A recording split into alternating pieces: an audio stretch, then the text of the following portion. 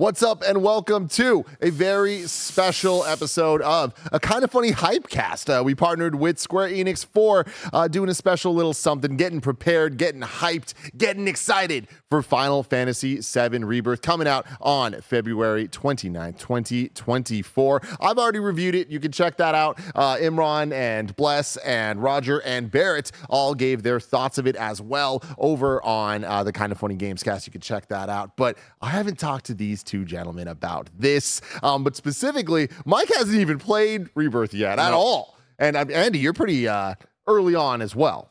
Yeah, I'm about 18 hours in. I don't know how many chapters there are, but like I'm getting close to like double-digit chapter numbers. I may actually already be there, but I'm a decent amount of the way in. I'm having a real good time with it so far, and I can't wait to like finally be able to fully talk about it. Yeah. I'm worried about spoiling stuff for Mike, but I also feel like it's so hard to spoil this game, you know? Well, let's just start this off. There will be no spoilers here for Final Fantasy VII Rebirth. You can rest assured. This is looking back at how we got here. This is looking back at the excitement, specifically Final Fantasy VII Remake that Snowbike Mike just played for the very first time. So let's get this out of the way. Of course, I am Tim Geddes. I'm joined by the Nitro Rifle, Andy Cortez. Hello, Tim. And the Master of Hype, Snowbike Mike. Hello, Tim. Thanks for having me. This is exciting. Thank you to everybody for watching. Thank you to Square. Like, I am so excited about this because we just got done for my first time ever playing Final Fantasy VII, Final Fantasy VII Remake, and man, oh man, was it a special time. I can't wait to talk about it. It's been a special experience, and like, you know, Mike broke my heart a couple times by streaming it without me, and it's like... And I did feel kind of heartbroken, but I had to watch the recap of the lore videos that Mike was doing with his PowerPoint presentations. And that did catch me up because, again, I played this back in the day, Tim. When we came out, like, I was part of the review crew. I reviewed it. It was one of those, like, I was right up against the deadline, and I finished it. I was texting Tim, like, how much longer do you think I have? I was like, oh, man, I think I can actually do this. I was on, like, 3 hours sleep for that review, I remember. And that was an awesome time because Final Fantasy VII Remake was really the first time I truly vibed with the franchise. I loved the combat. The Final Fantasy in general. In general. Like, I played Final Fantasy X back in the day. Excellent game. And my cousin had 7, and I remember seeing about 40 discs, all over the bed. 3. And I was like... This time it's 2. But, like, no, but that was cool to me. Oh, like, I was like, dude, this is insane. I can't believe this. But it wasn't really until 10 that I was buying GamePro magazines and Game Informer and like drawing all the characters and again, like as somebody who never played 7, I bought Advent Children on DVD because I just loved the characters and I loved drawing them and I loved seeing these incredible visuals. So my history goes back with like, I don't know a whole lot about the early days of what the early story was, and that's why Remake was like hard to spoil what's going to happen for me because I haven't experienced this story. But it was still incredibly special. And so Remake, when that came out, that was like, wow. Even looking now, during the playthrough, how many times are we looking at... Again, it's the PS5 up-res version, but the amount of times you're looking at the screen just going like, dude, this is an old-gen game.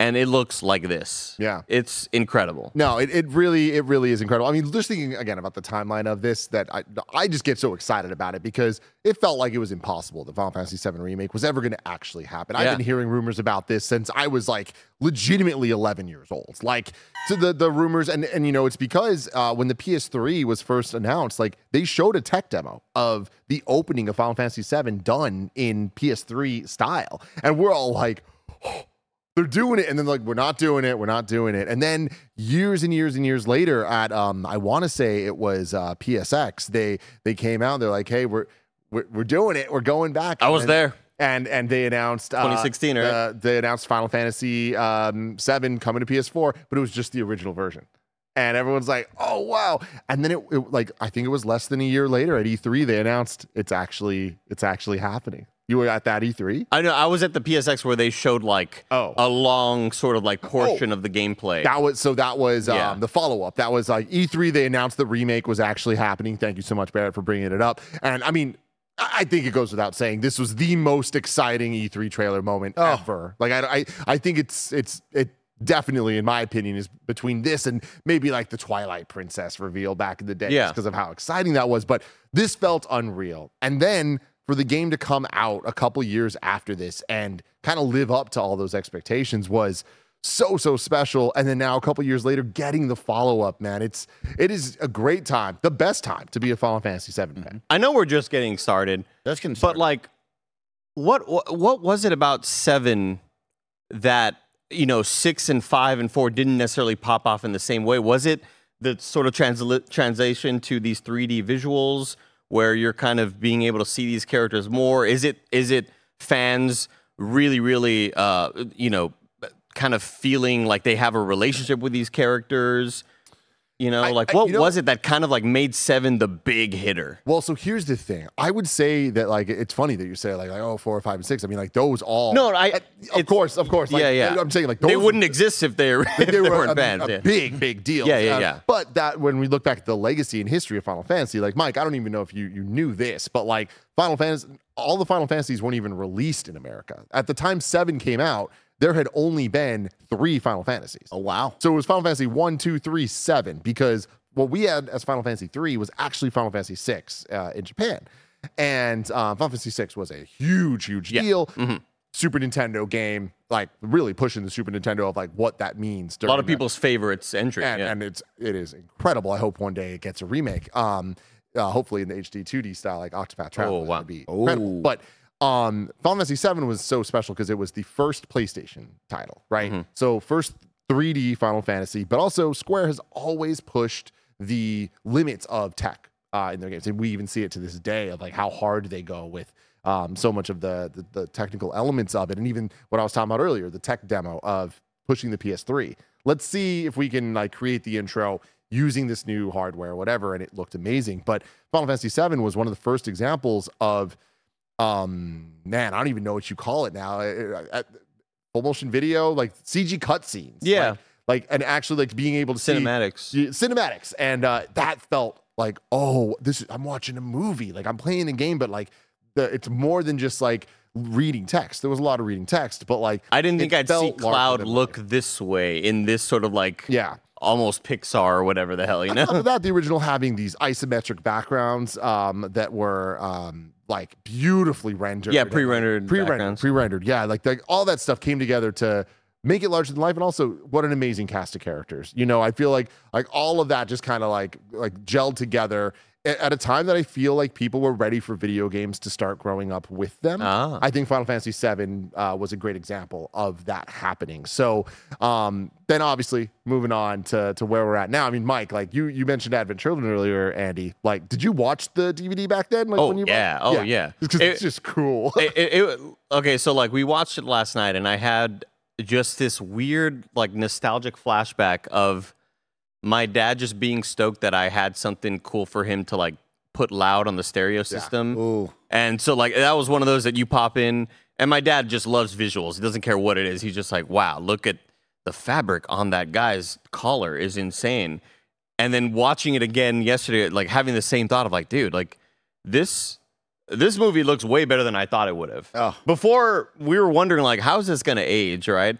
Way more impressive than I could have imagined, because I just assumed, it's a really old cinematic movie. The real-time stuff probably looks better than it does back then. Mm-hmm. It's still really close. Like, I was very, very impressed by the visuals in Advent Children. Yeah, so last night we went to a movie theater and got to watch Advent Children. What a treat. It was a treat. It was awesome, man. I've never seen it in theaters, so that was so special. But also, like, everything Andy's saying, like, it's still just as fun as it's always been. And one of those I had to buy at Suncoast. Oh, yeah. Because they didn't sell it. I don't remember seeing it at a Best Buy or Walmart. I had to go to, like, a specialty place where you would get all the anime at. You know? I mean, well, that's the thing, too, with talking about Square and pushing the tech forward. I mean, like, looking at their drive to make these type of movies or whatever they were, whether it's movies or games or something in between, like just pushing these stories forward and creatively showing them off. Like Advent Children was them being like, we're going to flex. We're going to do this. Like that was a time when there weren't CG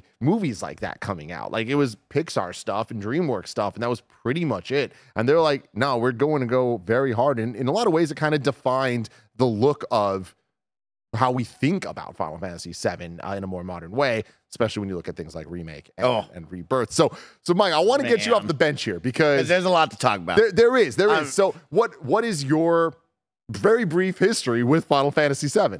There's zero history with it, Tim. You know, I think I've heard about it back in the day, but there was zero interest. There was no jumping in point for me ever. I didn't have any friends that were talking about Final Fantasy back in the day. I didn't have the console to play Final Fantasy at the time. And so for me, it was a foreign idea to play this game. And now to this point of like, I never thought I'd be into Final Fantasy, but I've tried. I tried with 15. I gave it a little test. I tried with 16. I gave it a little test. But this was the one where I was like, I'm living in the perfect timeline where I can play Final Fantasy VII Remake and go right into Rebirth, right? And we've lined this up perfectly where we made a lot of great streams out of it. I've gone on an incredible journey with Andy, and now I live in the best timeline because guess what? Next week, I get to play the next one. And that is like the coolest situation to be in. Getting to see the movie with you guys, I mean, it adds so much to the game, but also at the same time, like, seeing Cloud for the first time on that motorcycle when they introduce him is the coolest thing around. It is honestly the coolest thing. Or when the whole gang shows up and you're like, oh my God, like, look at them all on the big screen. Like, how cool is that? And it also left me with some questions. I love that. I'm like, what the heck is going on here? And that's the best part about all this. You talk about me living my best life and my best timeline.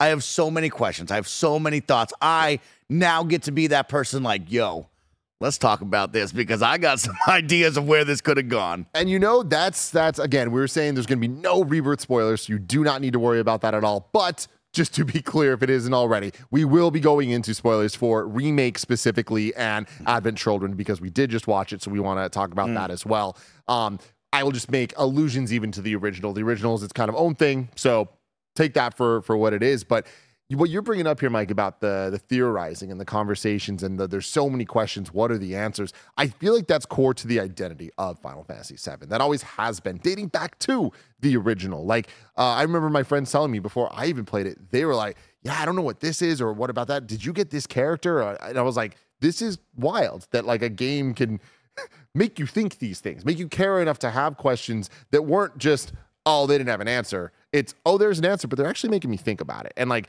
I thought that's always been really cool, but then you add on all the side stories and the Advent Children, and even with how Remake is and ends and everything. One of my favorite things is the friendships that I've made over the years with some of my best friends. My best friend Curran, his favorite game of all time, Final Fantasy VII, and he put me onto it, and bonding with him over these characters in this world. Yes.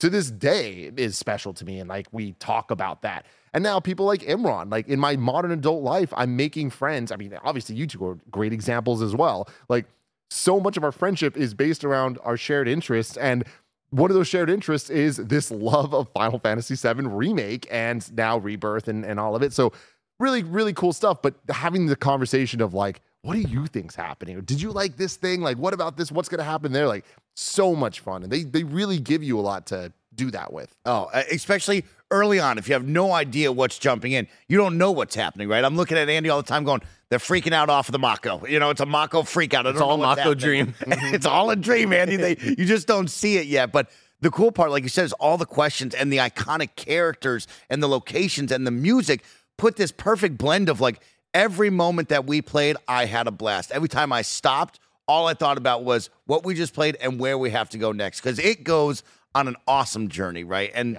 getting to vibe with, you know, you meet Jesse and we go on a date with Jesse and that date goes wild, right? I mean, we're on motorcycles and we're getting chased. We're taking it to the red line and I'll never forget that. And that's something special to me when I think of my experience with this. Is like, there's some moments here I'll never, ever forget. So let's go to you, Eddie, on this. Final Fantasy VII Remake, you played it, you reviewed it with us back in the day, which is funny to even call that back in the day, just being a couple years ago. But what are your thoughts a couple years removed, watching Mike play, sitting with him the entire time about Remake?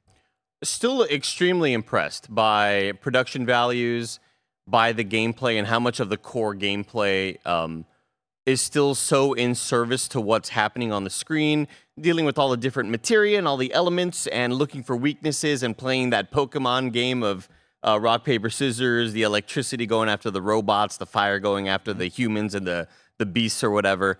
I think it's just such a well-crafted experience.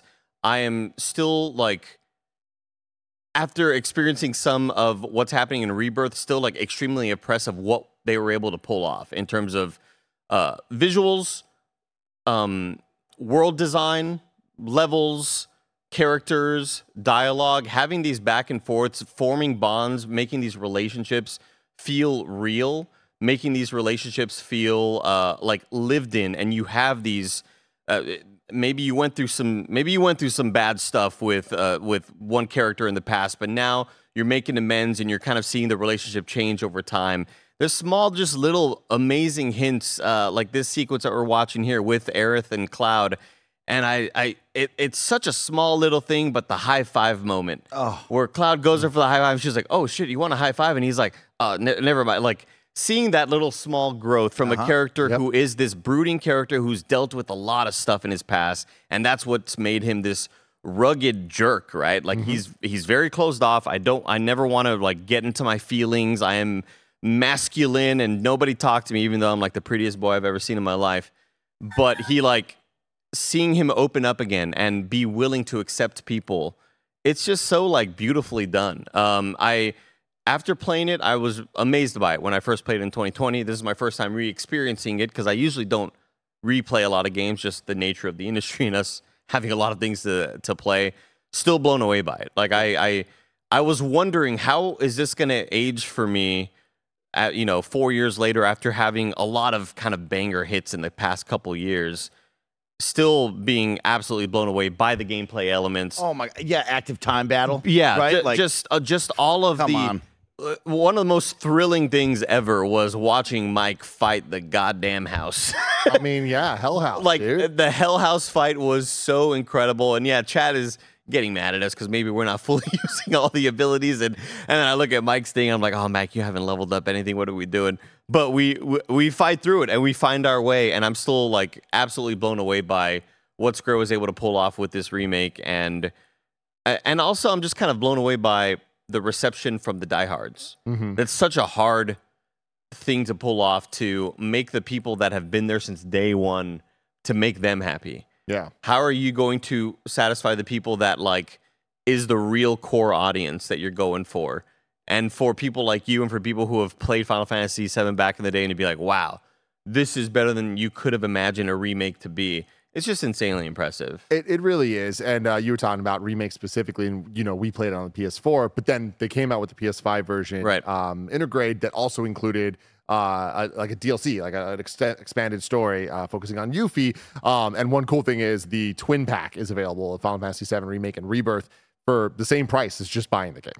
So you can get both games on PS5 for the $70, which I think is cool for them to put it out there. Obviously, remake leading into Rebirth, like there's a lot of game there, right? So get on if you want to. But Mike, let's talk more about it. Cool. Remake, right? I mean, you want to talk about the characters, you want to talk about the story, because Tim, let me tell you what, nothing's cooler than the intro of seeing Avalanche, getting to meet Barrett, and then what happens? Cloud with the coolest intro and entrance you've ever seen, jumping off the train, big Buster sword on his back, and we're going to go do some stuff. And I mean, from the Mako reactor blowing up to getting out, going and seeing the top of the plate. I mean, we're talking about Midgard, right? And it's like, oh, there's the top side. But then we go down into the slums and venturing through that to Seventh Heaven, meeting Tifa. And like Andy said it so well, right? Of like this mercenary, this merc who just wants to get paid. But then you see Tifa and it's like, oh, they're childhood friends. And you can see him open up just a little bit,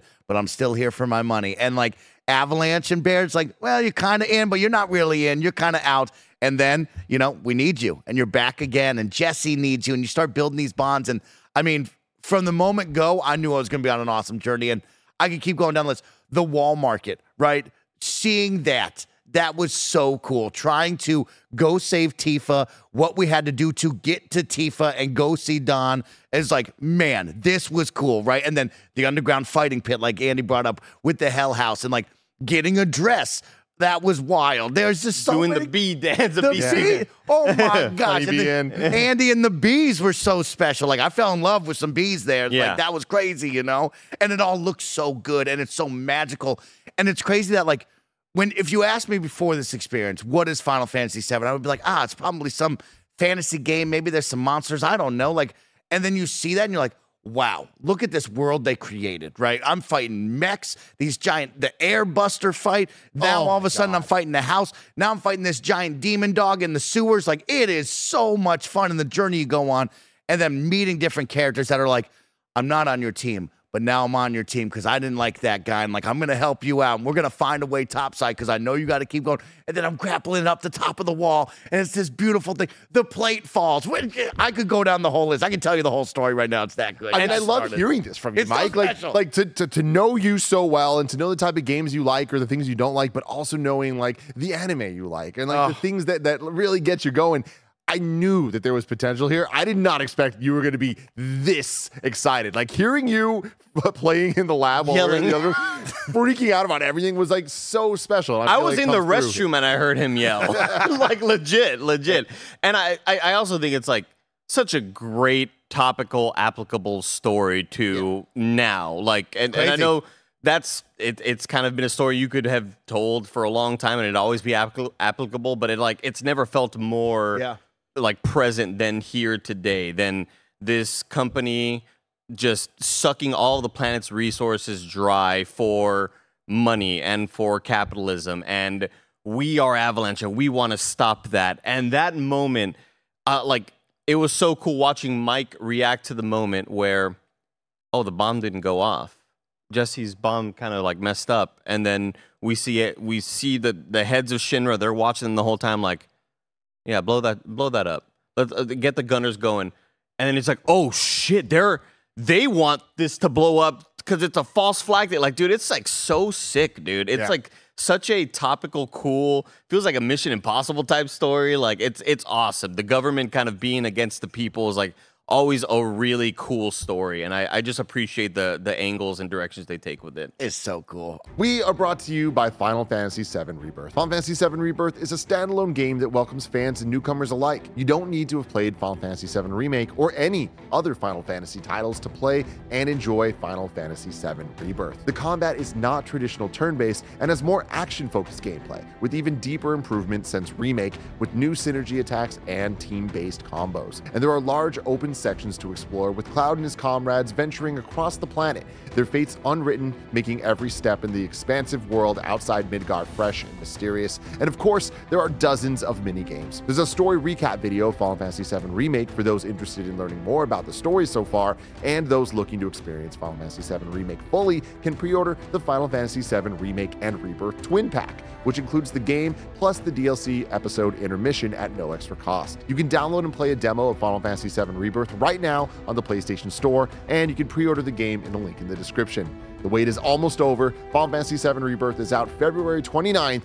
Get hyped. And it feels like when you first start, it's like, oh, this is the world. There's nothing outside of the plate and underneath the plate. Like, you don't know what else is out there, but there's something out there, right? They allude to it multiple times of like, oh, there's something else out there. There are people out there. And it's like this big mix, like Andy said, like the pot is boiling and we're adding in ingredients and eventually it's going to burst. And sure enough, it did burst, right? And then Shinra put it all on us and we're fighting for our lives. We're trying to tell the people we did good down there, but they don't believe us. They're not happy that Shinra dropped the plate on the slums and like that was our fault, right? Or so they thought. And it was like wild to see that. And then going to meet Aerith for the first time and meeting the Turks for the first time. I mean, Turks. There are incredible moments in this every single time you play. And I think that's the wild part to me is I could go down the entire story and you could just go, awesome moment. Great. I mean, entrance, awesome moment. Fighting the Scorpion at the first reactor, awesome moment. Blowing it up, but then seeing Shinra working in the background, awesome moment. Going back to the slums, meeting Tifa for the first time, understanding who Cloud is, incredible moment. Her saying, hey, you could build up your rep here. Like, you could make this a home. Like, I need you around in my life, dude. You don't got to run away. And he's like, I'm kind of in awesome moment, right? To Jesse going, hey, I'm really incredible human being. I'm like, Jesse, I'll give you my entire life, whatever you want. And she's like, let's go on. Mike felt it. Was that Cloud or was that Mike then? Me, everything you want. And she's like, I got a plan for us, but let's not tell anybody. And then, of course, the gang has to be involved because we're a gang and we're all friends. And like, now you're going with Wedge and Biggs. We go to Jesse's mom's house. She's making us pizza. We're stealing her dad's car. And it's like, you get this beautiful moment of like, what is it like for others, right? Like Jessie lives this interesting life of her parents live topside. Her father works for Shinra, but we also see the negative sides of what happens working around these chemicals and what it could do to a family. And the mom just wants to see Jessie. And Jessie's like, no, Mom, like, I got to save the plan. I got to save us. And she's like, please just work at the local playhouse. I miss you. And she's like, I got to go, Mom. And then we get on a motorcycle. And all of a sudden, we meet the coolest dude ever. And he's fighting us on a motorcycle. And I'm like, oh, my God, Roche, you're so cool. And he's like, we're going to take it to the red line every time we fight. And I was like, this is incredible. And then we get to Shinra. We sneak in. And, of course, it's all going to hell because crazy stuff's happening. And then we get introduced to more Avalanche. And it's like, oh, it turns out that, yeah, we might be Avalanche, but, like, they kicked us out of Avalanche because we're too hardcore. But they got guns and stuff. So, like, who knows who? And then, oh my God. Anytime there was a noise, Mike would go, he would never called him Roach. It was always Rhodey. Anytime there was a sound, oh my God, Rhodey. I was like, Mike, he's not coming back for a while. Mike. He wanted to test us. Mike wanted Rhodey to be the star of the show the whole time. I needed him to be the star of the show. I love that. So then, of course, we keep going. It's like, hey, oh my God, the whispers too. And then you wake up to the whispers and like now they're affecting everybody. And Jessie rolls an ankle and it's like, you're back on the squad. And it's like, well, you didn't want me on the squad. And he's like, you're on the squad. And you're like, okay, I'll go to the squad. The mystery of, oh, we're the only ones seeing the whispers. And then you run outside when they're all there in Sector 7 and you see Tifa freaking out. You're like, oh, everybody sees the whispers. It's not just us. So what's going on here? To the first time you meet the Turks with Reno and Root, and they see the whispers too. And it's like, what is going on with these whispers? Aerith's about to fall and the one whisper saves you. And you're like, oh, what's that? Are they bad? Yes. Huh. And it made like, what the hell's going dude? Oh, that's such a great little tip off to like what is actually happening. And the story just keeps building. I could keep going down, but like, you know what's complementing the story so much? The music. And that is what I'm so excited to hear now in number 2 for Rebirth, because getting out of that movie, I was like, oh my gosh, they just continue to hit us with incredible music. And that Sephiroth theme is so good. One-Winged Angel, man. It's so funny. When Andy told me that was his name, my jaw dropped. My jaw dropped to the floor. I can't believe when that one wing popped out, I was like, the one-winged angel. And he goes, no. You were so in, Mike. So good. So, like, it's so funny hearing him talk about the soundtrack because me being halfway through Rebirth, I'm like, Mike, you don't know a damn thing. And right now, Barrett and Tim go, Andy, you don't know a damn thing. Because, like, what I've experienced is so exciting already. And then I've told Tim where I'm at in the game. He's like, oh, dude, the music at this place and at this place just keeps on escalating. I mean, they said in the state of play, 400 new recorded tracks for Rebirth. Insane. And again, we're talking about the Foundation being one of the best game soundtracks of all time. But now they're just like, we got to fill some of the biggest games ever with music. And they do. There's just so many variations, so many amazing themes. And like, that's the thing, man. Like I really think of Final Fantasy VII and Star Wars as very similar, and for so many of the most amazing reasons of such a great diverse cast of characters that we just want to root for, great villains, great themes music-wise, and just like vibe-wise of who they all are and how they connect to each other. Like it's powerful stuff. Yeah. And you know, hearing these songs for decades at this point for me, but you know, just a couple weeks for you and a couple years for you, it's like, it's the repetition that really makes you realize how special it all is, so that when eventually you do hear the like violin chords, you're like, oh, that's Sephiroth. You know what I mean? It's like there's artistry to the music that's not just, oh, this sounds dope. It builds It character. also sounds dope, but there's a reason for it, you know? It's got to be so much fun in the room when they make all this music. Like, that's my one dream, is like to be in the room when they all come together and like, here's the vision. And then you just start hearing it being pieced together. You're like, unbelievable. At the end of the day, they all got to be high-fiving in that room. And yeah, like you said, the villains too, right? You get introduced to the president of Shinra. I was calling him Big H, but his right-hand lieutenant on the security side, and then meeting more, right? Like, there's so many more evil villains that we got to meet, plus the Turks, and then all of a sudden, Shinra's president's son is there, and he is the coolest dude on planet Earth. He's got the coolest counters to every move me and Andy are throwing at him. Carrying everything. And he looks at us and he goes, there's a new era of Shinra here. And you're like, what does that mean? No, but the coolest thing after the boss fight is Rufus he drops that line. There's a new era of Shinra coming.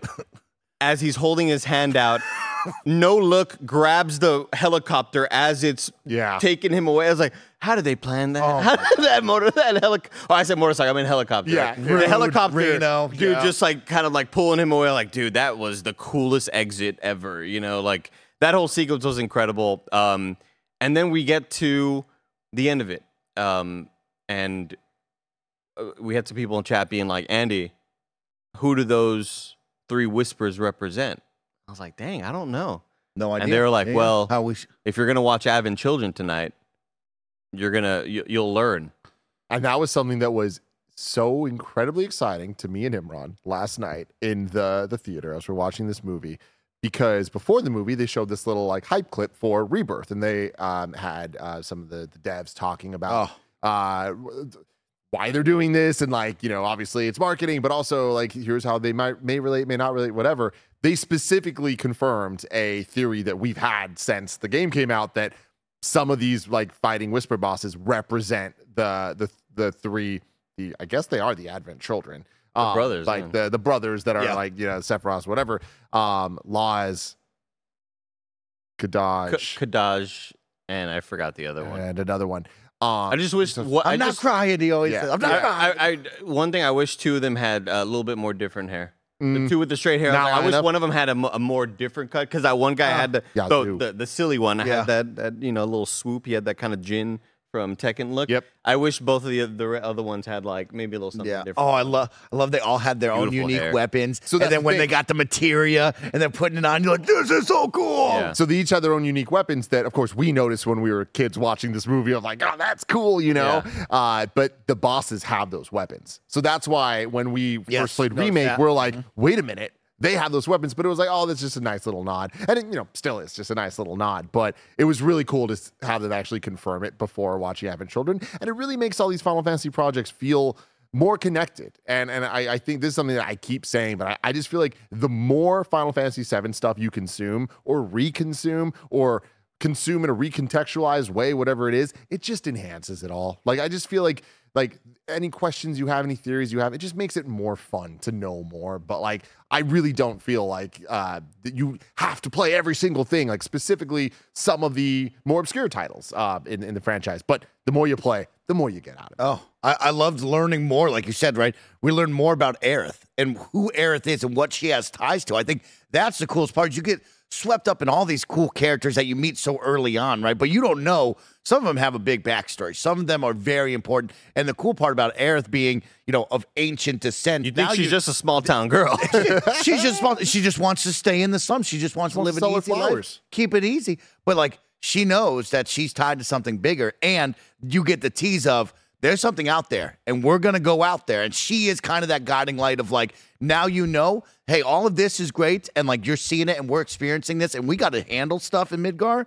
But like, there's a moment we're going to have to leave. Yeah. And like, she is the one to lead that. And of course, I got to go save her too. I don't know if there's any cooler moment, like, because there's a lot of moments in the game where the directors and the writers will throw out a little hint to make you kind of go, what does that mean? Anyway, I got to keep on playing the game, right? And you kind of start wondering to yourself, why are they after Aerith? And then why are they trying to kidnap Aerith? What is it about her? And why don't they just swoop her up? And then swoop her up. Once you kind of get that moment, you're like, oh, there's something, like, she's got something about her. This isn't like you know, she's the president's daughter. She's actually, this is like some real deep stuff. The story goes deeper and deeper than we could ever imagine. God, it's so cool. And I just like, I love that she's just this random person with the kindest, sweetest heart and brings the smile out of Cloud. And then you kind of like, oh, you're tipped off like, oh, shoot, there's something else actually happening here. And it's really kind of dark and sinister and weird. And I'm so excited for whatever the hell Rebirth has in store for me. One of my favorite things about Remake was seeing these iconic characters come to life and feel so well realized, and either how I thought they were or somehow giving me like, oh, this is what I was wrong. My head was wrong. They should have been this in my head all this time. And I think Aerith's a great example of it. I love her character in Remake. And there's a moment towards the end where she is like looking up at the sky and it's like raining and like she's seeing the sky for the first time because she's lived her life in hiding. She's lived her life in these slums, like all of that. And it's just such a powerful, beautiful moment that like is backed up by an amazing performance by Aerith, but also just by Breonna Taylor as Aerith. But just so I feel like as somebody that grew up playing these games, watching these movies, all this stuff, being like in love with Aerith, like loving her more than I ever have. I feel like there's just so much more character to her just because this game allows the performances to be there. And it's not just reading text. It's not just using your imagination. Like it is one of the rare examples where it's like what you're seeing is actually better than your imagination. And I stand by that. Those performances are all incredible. I mean, I leaned over at Andy after the movie and I was like, I like the new Cloud better. And he goes, yeah, Mike, it's been a lot of time. And like the voice actors are incredible. But like, yeah, it's wild that each one of those characters, all the voice actors they bring are so good. Each one you latch onto, they steal the show every single time. And it is absolutely amazing to hear all of it. Barrett gives some speeches where you want to stand up and run through a wall. Because, yeah, we got to save the planet, dude. Ray Lewis before the football game, man. He's getting the team pumped up. And then, having that cool moment of like, oh, that's Spider-Man right there. Johnny. That's Yuri Lowenthal. Like it's just, I love having those like moments of connection with just other voices in gaming. And it's just been a blast hearing Mike's anytime Red 13 is on screen and he looks at me and goes, "Is that Johnny?" Could be Johnny. Could be Johnny. But Johnny has this cool beard that looks like a tiger's claw, and you think, oh, maybe because like Johnny's in and out. You know what I mean? Mike, what I love about that is your theory. Never seen him in the same spot. Red 13 is actually Johnny. Like I'm not going to confirm or deny for you, but I love that is in line with the way Final Fantasy VII makes you think. Like something that wacky. That's not out of the realm of possibility. Could be possible. Yeah, and it feels right in this thing that you're talking about. Like, oh man, the story about like the planet's life being sucked out, and how important and relevant it all is.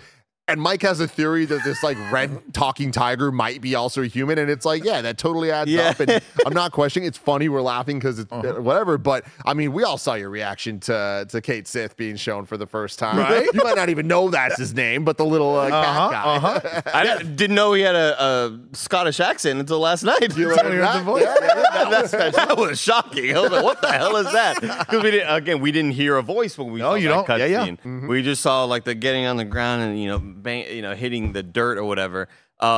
You talking about the planet being sucked dry. We had a huge laugh because Mike kept going like, what happens when they suck their whole planet dry? Like, does the plate just float off? I was like, no, it's the plan. Mike, like the planet doesn't disappear.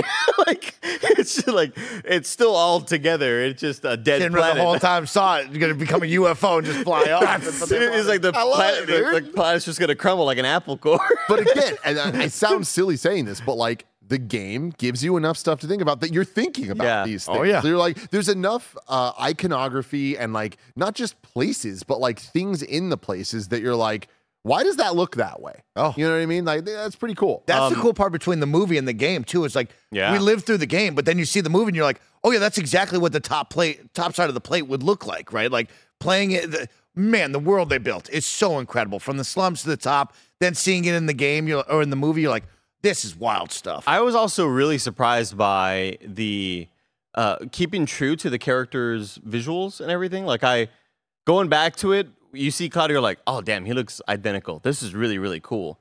I wonder how the other characters are going to look. I wonder how Reno's going to look. I wonder and like, everything is like almost pretty much pitch perfect. Oh, you talking about their Advent children look? Yeah. Gotcha. Yeah. Like, just in terms new of like costumes.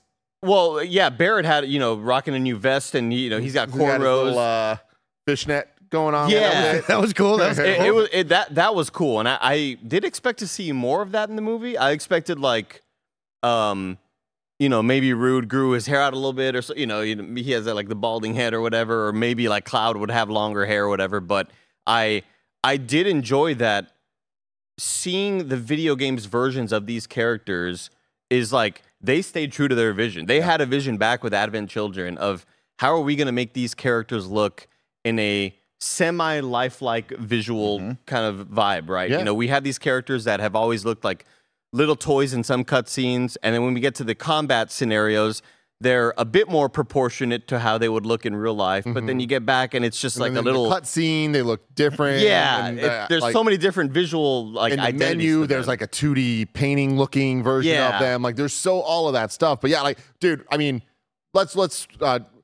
I want to talk about voice actors for one more second, and then I want to talk about the movie because major shout out to John Eric Bentley, who's the voice of Barrett, who just brings it with every single line. Real good. I got to meet him at the preview event. I got to meet the majority of the voice cast. They were all there. I didn't meet them all. They're so lovely, and they all care so much. Like there are so many actors that I've met that really care about their characters.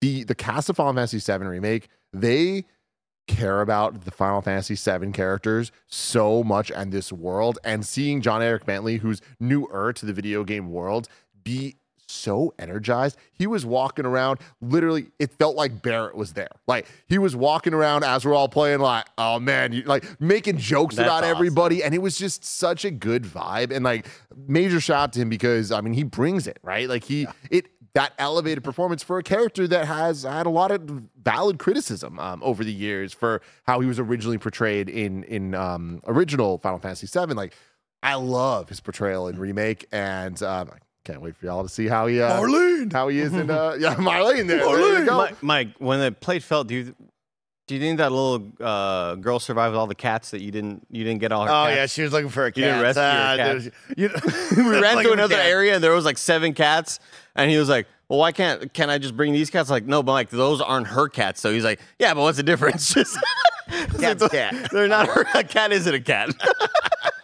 Oh my God. Yeah, there's something about this series and franchise and video games as a whole where these voice actors really take to it and love it and bring so much pride to it. But something about Final Fantasy, because we got to meet Ben Starr, and you can tell he cares, right? Like that guy, he's like, there's a legacy to this franchise, and I'm going to bring it for them every time. And it's like, Treat it you with can just respect. feel that. Yeah, the respect, the love. It's like, that's cool. Absolutely, and it was actually Ben that tried to get me in touch with John Eric Bentley, and he was like, "Dude, John has the energy." And when I heard him while I was playing behind me, and I was like, "Ben was right. Like, yeah. this is the guy." So anyway, that was so awesome. But One thing I really enjoyed about going back to the movie one more time was, again, I haven't seen this movie in 15 years, right? Or whatever, like since I was a teenager. And I thought it was so neat as somebody who is very forgetful. I forget a lot of like key plot points and things like that. But for them to be like, oh, you hit our mother, for the Advent children to be like, you hit our mother in the statue of the meteor, because that's how she came down. Yes. And it's like, oh yeah, duh. So That's the logo. smart. Of course, like I just like it's such a gimme. Of course, like I should have known that. I should not be surprised by that. But I still love that they are going back to the roots of the story, and it almost felt like watching, because of all the fades to black. It felt like I was watching a YouTube kind of cutscene, a compilation Game, of the cutscenes. movie, Because yeah. it was like, here's this scene, cut to black, fade to black. Here's this scene, fade to black. Andy, like I need to explain to you. Like, I know you watched it back then, but like I watched it with the context of it all. Right. Like, I was like fiending for this thing. Like, I was watching for the visuals, you know. Of course, and so was I. But Yeah, I was yeah. also watching for the lore and for the music and for the action scenes and the references and the Easter eggs and all of it. And oh my God, it just delivered. And like I will say, honestly, watching it last night for the first time in over a decade, I've seen this movie dozens of times, easily. I've specifically seen the action scenes hundreds of times. Maybe 1,000 times when you're talking about the final fight and the Tifa church fight. Like, Yeah. oh my God, I love them. They're iconic. When that motorcycle gets going Oh, and he puts the goggles on, I'm like, oh, this is sick as hell, right? so cool. And then the side compartments of the motorcycle poof, open up. Oh, You the see weapons. all the swords and the side swerving of the movement. And again, this is 2006, right? 2004? 2005. 2005. And when we left the theater, I was like, it's in that moment that, you know, they've always had that dog in them. Like like these directors have always talented. had the stuff. Yep. And you know, you're amazed by what you're seeing now with Remake and all the cool action scenes there. But even dating back then to 2005, it's like, oh, this was always in their bag. They always knew how to direct action, and it was just so cool to kind of see the inception of it. And you know what it reminded me a lot of, Tim? It reminded me of the work of the late great Monty Ohm. Dude, I mean, I got chills just saying that. But real talk, I was watching the movie last night, and I already knew this, but seeing the motorcycle chase scene, I'm like, oh, this is literally the spiral fight from Red versus Blue, whatever fucking season, that Monty Ohm directed the action of, and like the way that the fights and scene, like the Dead Fantasy series that he did. Oh my God, seeing these characters. But Advent Children was like, hey, this is that with the biggest budget possible for what we're trying to do here, and seeing these characters do their limit breaks. Like no character in the movie just does a move. Every move is a reference to something, and it is just so damn cool to see. But Mike, like you watching this, what was your experience watching the movie? I mean, it was super special. The music, the animation, the story, right? Because this is after Final Fantasy VII. This is like this is what has happened. This is where we are. So it is cool to see all these characters, where we kind of stand and like, what's next? What are we doing, right? And I loved that. And so, yeah, I had so much fun. And like, yeah, the hunt for Mother and what that meant, to see characters for me that are still new, but like, oh, wow, they're still around, right? Rude and Reno are there with the president's son. And you're like, what are they doing? Oh, wow, they're working with Cloud now? Cloud has just become a package delivery guy? What is he doing? I need a cell phone in this world? Why do you need a cell phone? I think Mike is in such a perfect place for it, because like it's really cool for Mike to see this movie is post Final Fantasy VII, right? And you see where these characters end up, and you see that some of them aren't in the greatest of spots. Some characters are dealing with certain issues or whatever. And I love that for Mike experiencing the franchise for the first time, much like I am still to a larger degree, to be able to say like, hey, what you just saw may or may not happen. We don't know. That's what the remake is about, right? Like some of these things may change, some of them may stay the same. We don't know exactly, but like I told you last night, I think the movie has like a lot of goofy moments, a lot of like weird dialogue and spots, and some of that just may be like translation issues that didn't correctly go over to the English voice actors. It's goofy in a lot of spots. We had a lot of good laughs, a lot of like a lot of wow moments of just hype and cutscenes, and the amount of times that I said out loud, this is the sickest shit I've ever seen. Like, and it's usually Cloud doing something awesome or whatever. And at near the end of this boss fight, like video game, right? Near the end of this boss fight, to see Cloud being tossed up by all of his friends, these people that he's been on such a journey with, and they're helping him, and he's climbing, he's soaring. And then like, I'm getting choked up right now. It'll always get me emotional to have like a friend of a character that is no longer alive to reach out and be the one, and have Aerith be like, Cloud, I got you. You know, whatever she says. She couldn't have said anything. She didn't even have to say anything. I just get like so choked up in all moments like that. And for it to be characters that I care about, god dang, what a freaking cool moment that was. A fight against a dark Bahamut. All right? You're fighting this big old motherfucker, and we get the whole team attacks. The whole team is here for this cameo moment. Like, this is fan service at its best. So cool. They're jumping up, they're doing all the fights, and Cloud, get him. He jumps through, and like he does the charge up as he flies through the giant blast to get to this thing. And then when he gets the final Aerith power up and he runs, gets his sword down, and pulls it all the way up the length of the body of Bahamut. It is awesome. And even before that, the everybody's here moment. Yeah. Where things aren't looking great for everybody out there, right? All these kids who are dealing with we were calling it the ligma, but they got the stigma, and it's like this disease is killing them, and all this bad stuff is happening, and Dark Bahamut's going buck wild, Mike. And then who's here? Red shows up. Who else? Cool freaking weapon. Yuffie's here. Like, oh my god, dude! Like the whole team. That gets me too. I'm such an easy target for those winning moments, you know. But they took them and they earned them, and that's the thing. Is it's like there are very few things like Final Fantasy VII Advent Children, for better or worse. But for the better parts of it, man, they committed and it delivered. And since 2005, I've been watching this movie, and I've been thinking, man, like, I imagine if a game looked like this. Imagine if this was what Final Fantasy was as a game. And we've been getting closer and closer and closer to that over the years. I remember playing Final Fantasy 13, and in a lot of ways, that game is very impressive visually. And I remember being like, oh man, we're here. And I was like, no, we're not there. Yeah. Remake, we are here, debatably better. Tim, we are here. We're 100% here with that.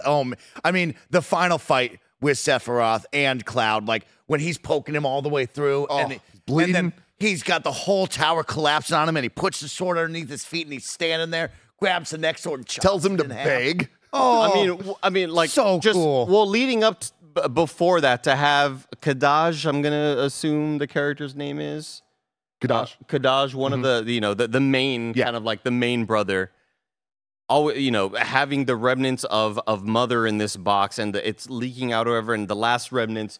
Dude is falling down. It looks like the fight's over, right? The whole crew is watching Cloud go to town on these people, and they're like, Cloud's got this. Don't worry about it.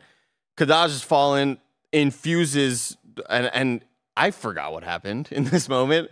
Infuses the mother into Genova cells into the chest. Boom! Sephiroth pops up, and but he doesn't just pop up. He goes like this. And his sword stops Cloud from doing the death spell. It's so cool. And then the music starts playing. Hello, Cloud. Me and Barrett next to each other, and Mike had just gone to the restroom, but he was watching from the hallway. So he was like watching in the aisle, and I hear Roger next to me, and all of us at the same time just like, oh shit. Like it was hype as hell, dude. And to have that awesome boss fight, to see Cloud like get work done to him. And then the flashback, and you have Cloud just bloodied up in like kind of a really gruesome way that I wasn't expecting. Yeah, we haven't even talked about this character yet. That's what I'm excited and for Zack to be there, come on, and be like, you've beaten him before, man. You got this.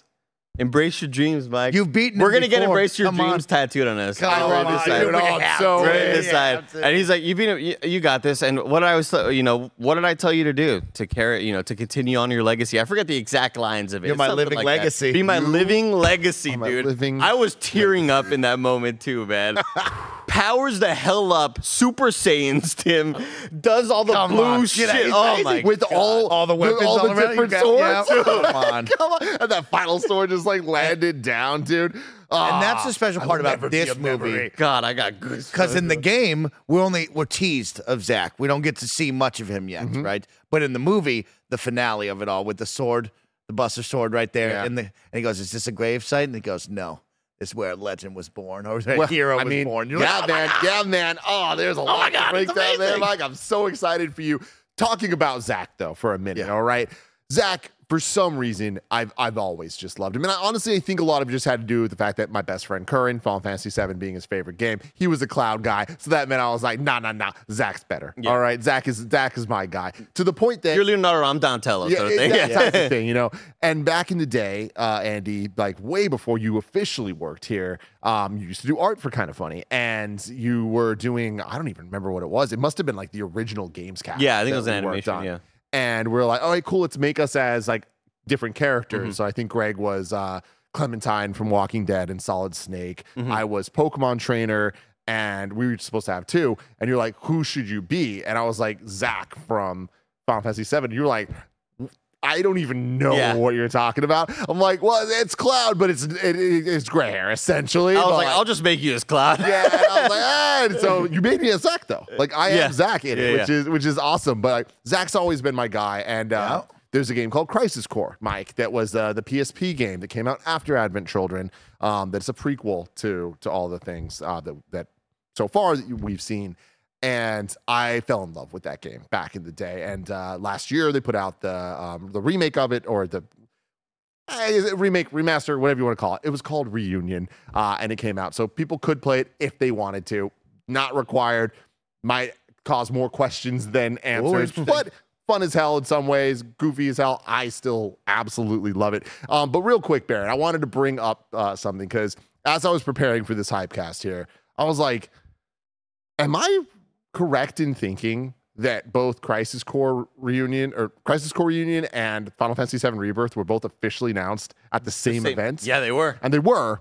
And I was like, I wonder if those dates stuck. And they did. And I just want to have a little hype on hype moment and watch this real quick if we could.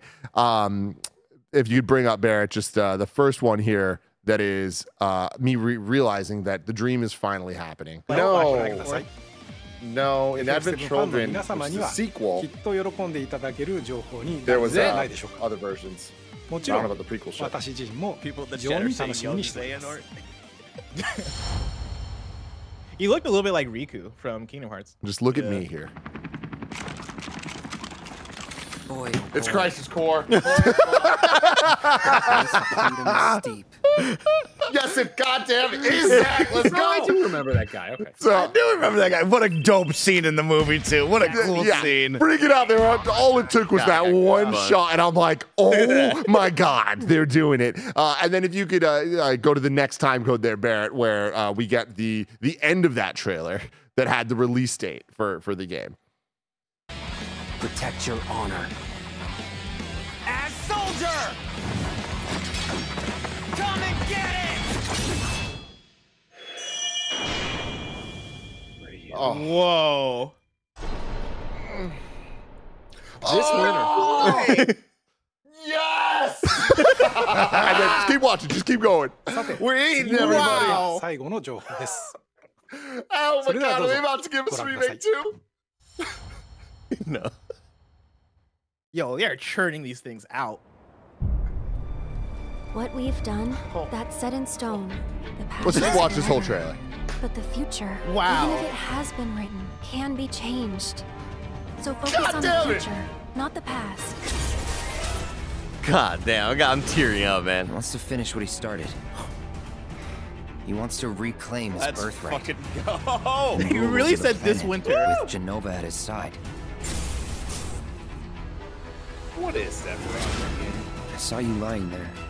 I figured it was too late. God, this stream is Wait, dying. what are you implying? That I died? That I'm some kind of imposter? What? Man, I got a tear in my Come face. here with me. It is going to divide 5 people years so ago. much, but I love it. Where are you? What happened to you? I'm trying so hard to find you. Sorry. Feel like I failed you. What's it called? Rebirth. That's sick as fuck. Next winner. Yo! That's fucking crazy. Holy shit, dude. Available next winter, and everybody, we're here, baby. here. It We is are that living it. winter. Rebirth is a week away. I can't. Not even a week away. Oh my God, Mike. Watching that. Yeah. Where are you at? That's where I'm at. That's where I'm at 12 out of a 10 right now on the hype scale of I want to just close my eyes, wake up. It's Thursday. Me and Andy are on the couch playing this game together because I cannot wait. I have so many questions I need answered. I want to play as other characters now that I've seen you can play as other people. That's going to be wild. And seeing the team up moves are going to be cool. The music's going to be great. Where are we going? I mean, we didn't even talk about the finale of it all. Me on a motorcycle on that one, saving the day. Then we got the end. It's like, we got to go. And it's like, where are we going? I'm afraid to go, but we got to go. when they're looking at the portal, where Sephiroth walks out that portal and he's like, everything from here on out is like whatever, spacey shit he says, right? Like everything from here on out. Here's this cool quote. And we're like, wow, this is like us stepping into the unknown. We're not sure what's going to happen from here, Mike. And Mike just keeps going like, what's Barrett going to do about Marlene? Yeah, what about Marlene? You're invested, man. I'm invested. I'm like, Mike, I think Barrett's got it. Like, I don't think you got it. I'm worried about Marlene. I'm worried about the whole team. I have questions. I got to know who this cat is and how does this cat play a factor into my life right here? And where do we go? And what answers are going to be, where are we going? And yeah, Mike alluded to it. On Thursday, we will be doing a larger stream that we normally do, similar to other like marathon streams, but not really a marathon stream, but we want to push it way longer than what a normal stream would be, where we're hopping into Rebirth. Yeah. We want Mike to play the Yuffie DLC because I think he can knock that out on easy difficulty pretty quickly. I think it took me like 4 hours to beat the Yuffie DLC. It may take him like maybe 3-ish on an easier difficulty. And we want to experience that together again. Like I want to just do as much as we can on that Thursday stream, the day that it releases. We're still kind of figuring out the logistics, but I'm super stoked to like see. We're gonna find the source. Like, experience this. We're gonna find possibly new Midgar. You know, I love there's this bad that you're people like. out there. We gotta stop them, man. It's crazy stuff. What are the crazy characters we're gonna meet? I danced for that dress. I earned the love and respect of those people at the Walmart. Will I have something crazy happen again over there? Who's the one executive of Shinra that like where they show all the new group and it's like it's the one Yuffie villain, the super hot lady. Oh my God, the directors of communications. Blonde, like we still have she's an absolute ass, right? She's like so rude, but she's an absolute baddie. And Scarlet, and then we see the other shorter dude, kind of like stockier frame, and Mike goes Don Corleone, and it's like that's not Don Corneo, that is not Don Corleone. That is not him. What kind of new nicknames will we give people? Will we get to learn more about Zach? What's up? I mean, right there. Watching Advent Children, what's up with there? There's so many questions that I have and I need answered. Will the director of communications, Scarlett, still have somebody walking around on all fours and she's putting her feet up on him? I don't know what she's going to do. Oh, man. Oh, man, So indeed. It is exciting times. Thank you all for hanging out. I needed this. You know what I mean? oh. I've been talking about Final Fantasy 7 a lot recently. Gotta but get like, it out. Gotta get it out. Mike, honestly, it is. I'm just so excited for you. I'm so happy that this is hitting for you as much as it is. Few short days away from Rebirth. We're starting the journey on Twitch. That's going to be a blast. Yeah, we are. But for everybody else, there's a demo out. There's a new demo out now, an expanded one. So you could even play like, in some of the open world Junon stuff. So definitely check that out. Remember, the game comes out on February 29th. You can get the twin pack that gets you Remake, the PS5 version, which also includes the Yuffie DLC that we're talking about, and of course Rebirth. So get hyped about all that. What a dream. Square sponsoring us to just talk about this awesome stuff. And I know we're ending the podcast. We're already in the gym shop. I'm sorry, Barrett, but like last night we're there in the forest scene, and Cloud is like fighting all the Advent children, and then we just see a red cape out of nowhere. And Mike goes, "He's got a red cape," and I was like, "No, that's Vincent Valentine, who I also don't know anything about, but he's always looked cool." What the hell, man? He's got a cape. He's got a gun. It's so sick. Oh my God! Until next time, stay hyped, everybody.